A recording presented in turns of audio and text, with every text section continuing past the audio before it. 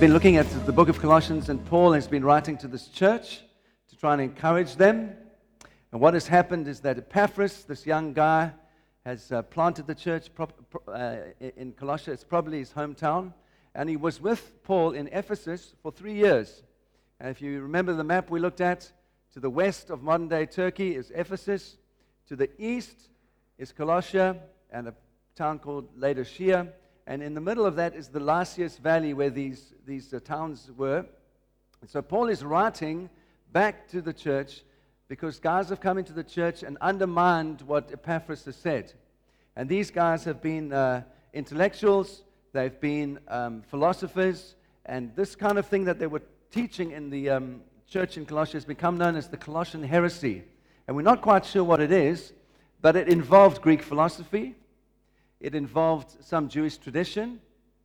And basically what these guys were teaching was, Paul and Epaphras have preached the gospel to you, and that's good, but they haven't quite given you the whole story. And what you need to do in order to complete the work of Jesus in your life is that you need to add a little bit of philosophy to what you believe about Jesus. You need to add a little bit of tradition to what you believe about Jesus, and that will complete the work of Jesus in your life. And so Paul obviously writes back, and he opposes these guys. And we've come to chapter 2, where he starts to address logically the things that they have said need to be put in place in order to complete the work of Jesus. And so I mentioned some of these things last week. I just want to briefly recap last week, and then we're going to look at our portion out of chapter 2. Remember, he challenged them directly about their view of angels. That's what I said to you last week. They had this view that the deity was the supreme being, and then there was a layer of angels that led to the deity of the supreme being, all right? And basically they said how you ascended up this kind of spiritual path was to fast and to pray and to observe certain holy days and to give yourself into tradition, and that helped you to ascend this kind of spirituality. And then they also said that to kind of initiate yourself into this, you needed to be circumcised. You must have some kind of Jewish tradition in your life as well. And Paul writes back to them and he says, absolutely no. Nothing is needed except Christ. And he kind of, in a very practical way, he says you don't have to practice asceticism. Fasting is okay, it's good. We need to fast at certain times. But you gain nothing extra from fasting. It doesn't make you more holy to fast. Jesus already made you holy. In Christ, you've been baptized, placed into Jesus by the power of what he did on the cross, and that is enough. So Paul says, all the benefits of being circumcised, all the blessings of circumcision that were available in the old covenant, you already have all of those blessings because you've been baptized, you've been placed into Jesus. And so you don't need to be circumcised. You are ready. Christ is your circumcision. This is the kind of language that he's using. And so he says these are amazing things like, in him we move and have our being. All that is needed is completed in the cross of Christ, and we can relax. He goes on to say, and we looked at this last week, you don't have to fear any demonic power. What were these guys saying? In order to make sure nothing happened in your life that was evil, you needed to appease the gods. And you needed to appease this one and appease that one, so you offer sacrifices to make sure everything's okay, that you're not making the gods angry. Paul says, it is enough. Jesus is enough. You don't need any of that stuff. Why? He has paid the complete sacrifice, all that is needed, and in him you have authority. When you are saved, there's no demonic power that has influence in your life anymore. Saying a radical thing. And now Paul begins to address the next thing, and we're going to look at this portion in Colossians 2 verse 16, and he says this, let no one, verse 16 of chapter 2, therefore let no one pass judgment on you. That's a powerful thing. Let no one pass judgment on you in questions of food or drink, or with regard to some festival or new moon or Sabbath. This beautiful verse. These are a shadow of the things to come, but the substance belongs to Jesus. Don't let anyone don't let anyone disqualify you insisting on asceticism. What does that mean? It means fasting and praying and trying to do holy things to please God. Let no one pass judgment on you when you don't do those things, says Paul, or about worship of angels, going on in detail about visions, super spiritual, puffed up without reason by his sensuous mind, not holding fast to the head, from whom the whole body is nourished and knit together through its joints and ligaments, and it grows with a growth that is from God. If you, with Christ, you died to the elemental spirits of the world, why, as if you were still alive to the world, do you submit it to its regulations? Do not handle, do not touch, do not taste. These things refer to things that have all perished according to human precepts and teaching. They have indeed an appearance of wisdom in promoting self-made religion and asceticism and severity to the body, but they have no value in stopping the indulgence of the flesh. I want to try and, Paul, whenever I read Paul, it's very difficult because his language is extremely strong. And when I want to preach, I want to preach kindly. I don't want you to feel that God is angry with you or that I'm angry with you. God's lavish grace is upon our lives, isn't it? But here the language is so strong, and I was trying to think of a title of my message, and I came up with this: useless, legalistic religiosity. Paul is saying that religion is useless. It has no value in your life. And I want to encourage you, whatever tradition you're from, that loving God and religion are not the same thing. And Paul is saying it quite clearly here to these dear friends of his in Colossia. He's trying to set them free. He's trying to say to you, you can love God with all of your heart without being religious, without giving into religion, without letting people put stuff on you. You are free in Christ. And I've got 5 things that I believe Paul would want us to understand from this portion. Number 1, refute petty legalism. This is my encouragement to you in your own life. Refute petty legalism. Don't let anyone, including me, put any legalistic religiosity on you. No one. Hold on to the fullness of the freedom that you have in the living Lord Jesus Christ. That is what Paul is saying. Let Jesus be your God. Let Jesus be your power. Let Jesus, remember we talked about Jesus as the headquarters. Let Jesus be your all in all. Let him be the headquarters of your life. Let him be the power of your life. Let him be the spirit of your life. Let no one put anything on you other than loving Jesus. And you will find that Jesus is very kind. He's gracious. He's patient. He loves you. You'll find that's the kind of Jesus that he is. He's not legalistic. He doesn't bash you with do this and pray this and don't do that and observe this holy day and worship this saint. He doesn't do any of that stuff. You are free in him because of the amazing grace of God in your life. Enjoy your freedom. This is what I believe Paul would say to you. Refute legalism. Therefore, let no one pass judgment on you in terms of what you eat and you drink, says Paul.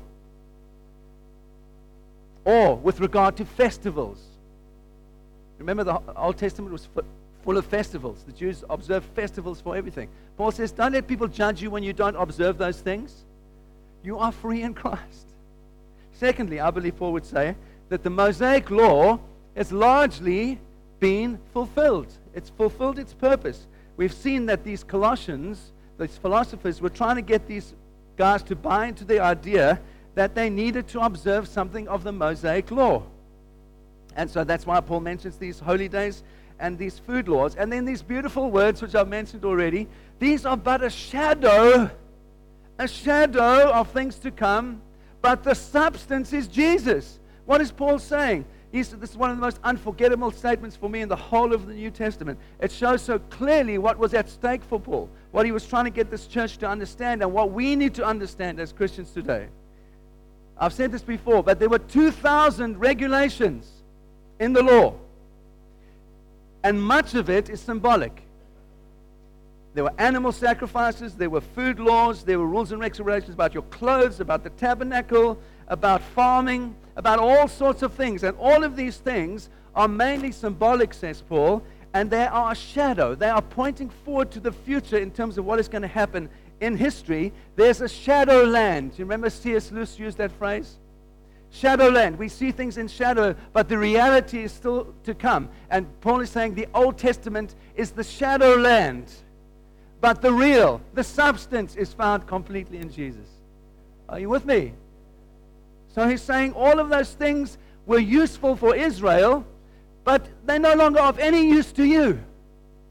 Why? Because the full substance is in Christ. So therefore, let no one judge you on what you eat or drink, or get you to observe worship of angels, or worship of saints, or worship of special festivals. You are free in Christ. He is all that you need.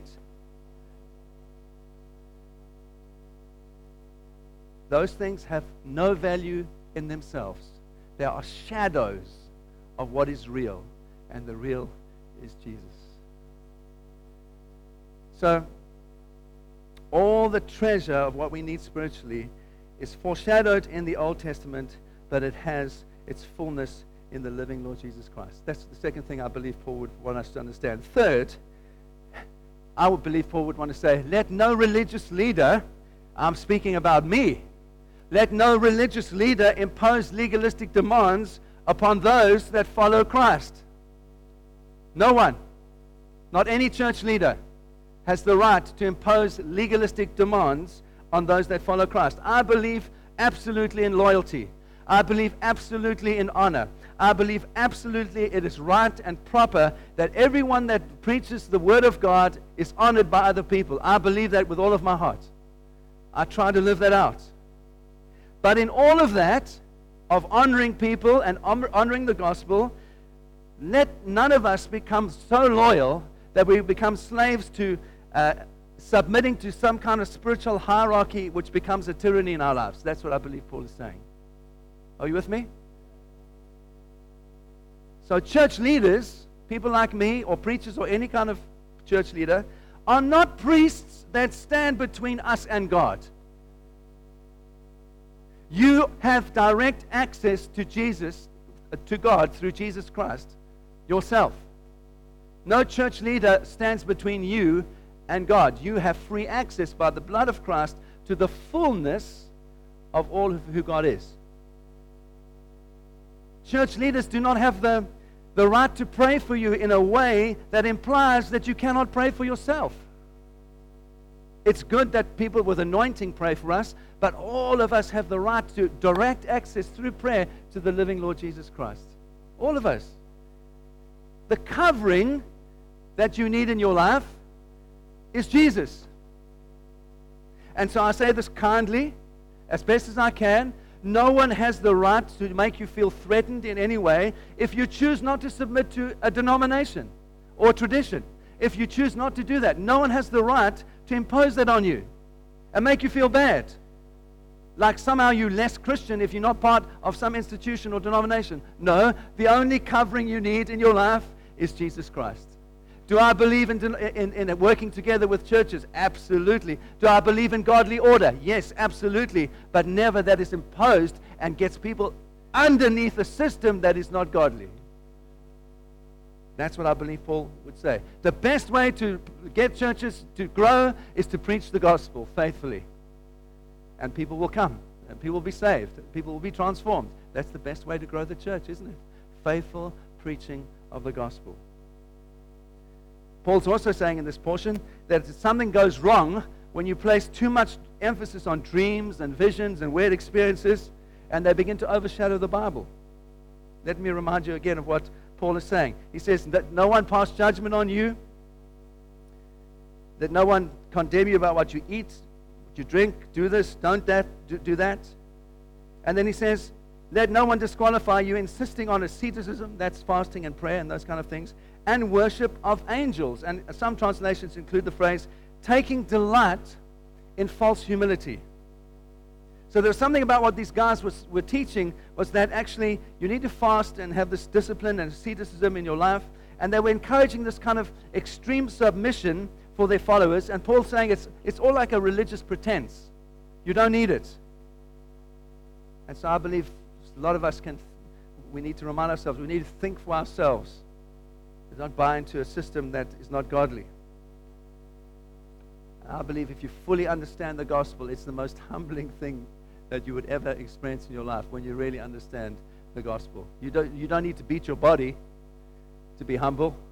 You just need to look at Jesus and see who he is and see how magnificent he is, and everything else in your life finds its proper order. That's what Paul is saying. Those three things. First three things. Refute petty legalism.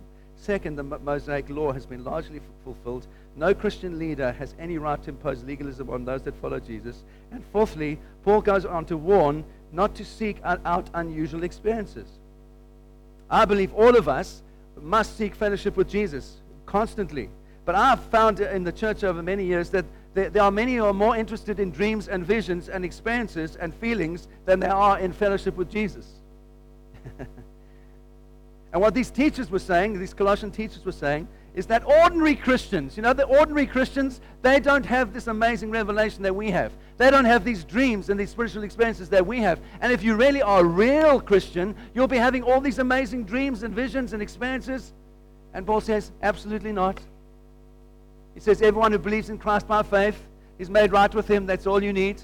Dreams and visions and experiences are good. We must enjoy them. But you don't base your life on dreams, visions, and experiences. You base your life on faith in Jesus. That's what Paul is saying. And so I found that there can be some people that build a doctrine around their spiritual experiences. And I don't know if you know this, but in Job, there's a story in Job 4. You can read it for yourself. This guy has a vision, and he kind of goes up to heaven, and he ascends with heaven, he worships with the angels, and he kind of builds a whole theology around his vision. There's a second century document, you might not know of it. It's called The Ascension of Isaiah. And in this book, that's one of the documents that's been discovered, we have the idea of this guy who falls into a trance, and then he ascends to heaven in the spirit, and he joins the angels in worship, and he sees all these visions. The problem is he builds his whole theology around his experience. And Paul is saying, no, that's not what we do. I read recently in a National Geographic magazine, there are people going to South America in order to experience God by taking hallucinatory drugs that the ancient Aztec Indians take. And so they take these drugs and say, well, you can experience God when you take these drugs. They're looking for a spiritual experience.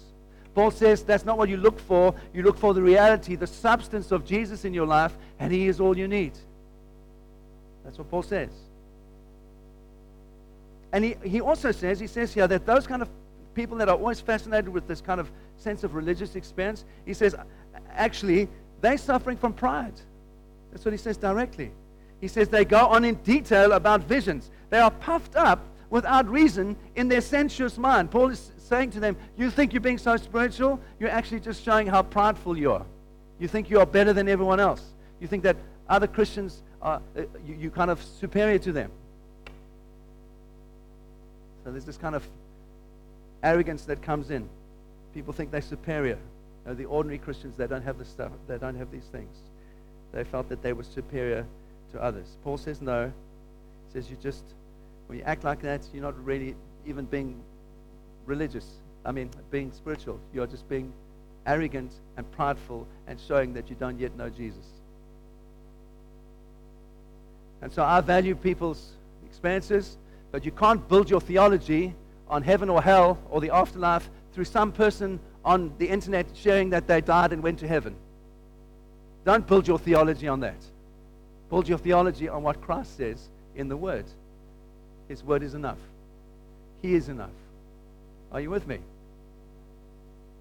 And so Paul is saying, if we are like that, our minds are not inspired by the Holy Spirit, but we are puffed up and sensuous, which is really our sinful nature speaking.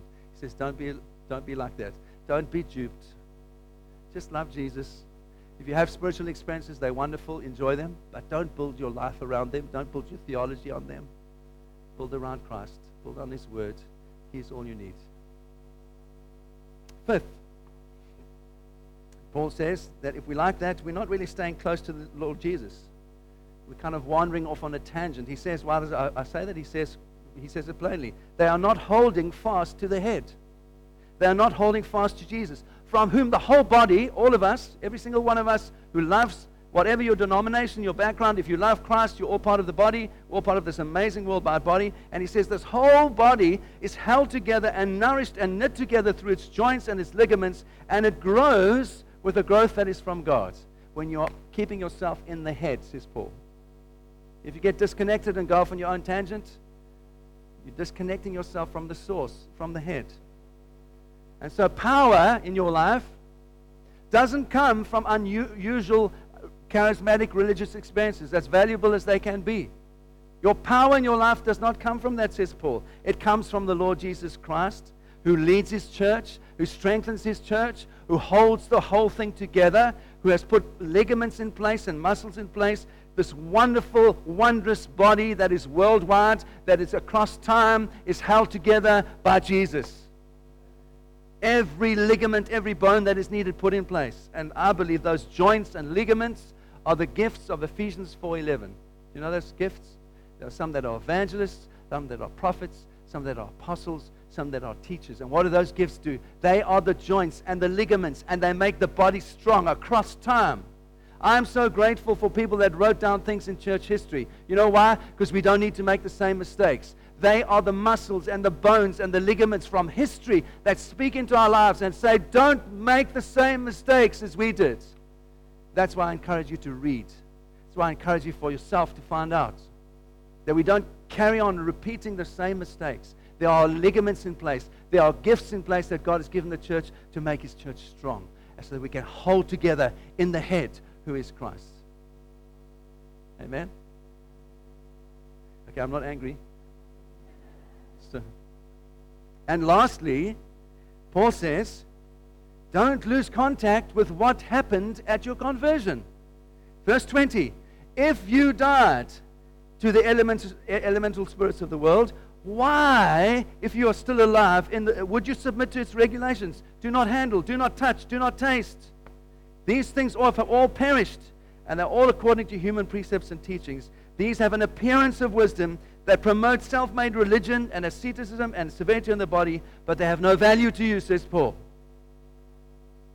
And I want to say something that you might find quite radical. I want to say to you this morning, I think what Paul is saying is that religious behavior belongs to the old man that has been crucified with Christ. And you are a new person in Jesus, and there's no room for religious behavior in the new person that is in Christ. That is what Paul is saying. He's saying religion. He's saying all that stuff that you do to try and please God, that has been nailed to the cross when Jesus died. All your religious behavior, all your desire to do the right thing, all your attempts at fasting to please God, and all that stuff, Paul says it's nailed to the cross. In Jesus, it belongs to the old man. It is dead. It is gone. You are alive in Christ. You are a new creature. You're a new creation, and all you do is walk by the Spirit and love God with all of your heart, and that is enough. It pleases Him completely. You can say amen. It's blooming good news. Because if it wasn't, you and I are in trouble. Paul says that all belongs to the old. And the old is gone and the new is come. Don't let anyone put religion on you. Don't let anyone insist that you need to do stuff to please God. Jesus has done enough. He's done everything that pleases God completely. And all that you do is put your trust in Him. And as you live for Him, you please Him absolutely. This is good news. You have become a new person. You are in the Lord Jesus Christ. You have been baptized, placed into Him.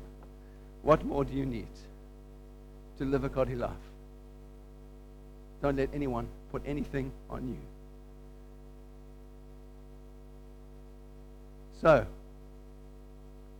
I want to put it to you kindly as I can. You start to embrace that stuff in your life, you're going backwards, you're not going forwards. You're bringing yourself into bondage, not into freedom. And Christ says, I have come that you might be free. Free indeed. My longing is that this church would know freedom, all of us, that you would know freedom in your life that comes from the power of the Spirit within you. And you would find that God is kind and gentle, that Jesus is a good Father, that you would live with joy. And this is all possible because of what Christ has done for us. Paul says, don't go back, go forward. Remember what happened when you were saved. Don't let anyone, including me, put anything on you. You are free in Christ. Honor gospel, the gospel, honor good preachers, honor all those things, honor the church. It's all good. But don't let religion be put on you. You are free in the living Lord Jesus because of what he's done. Amen.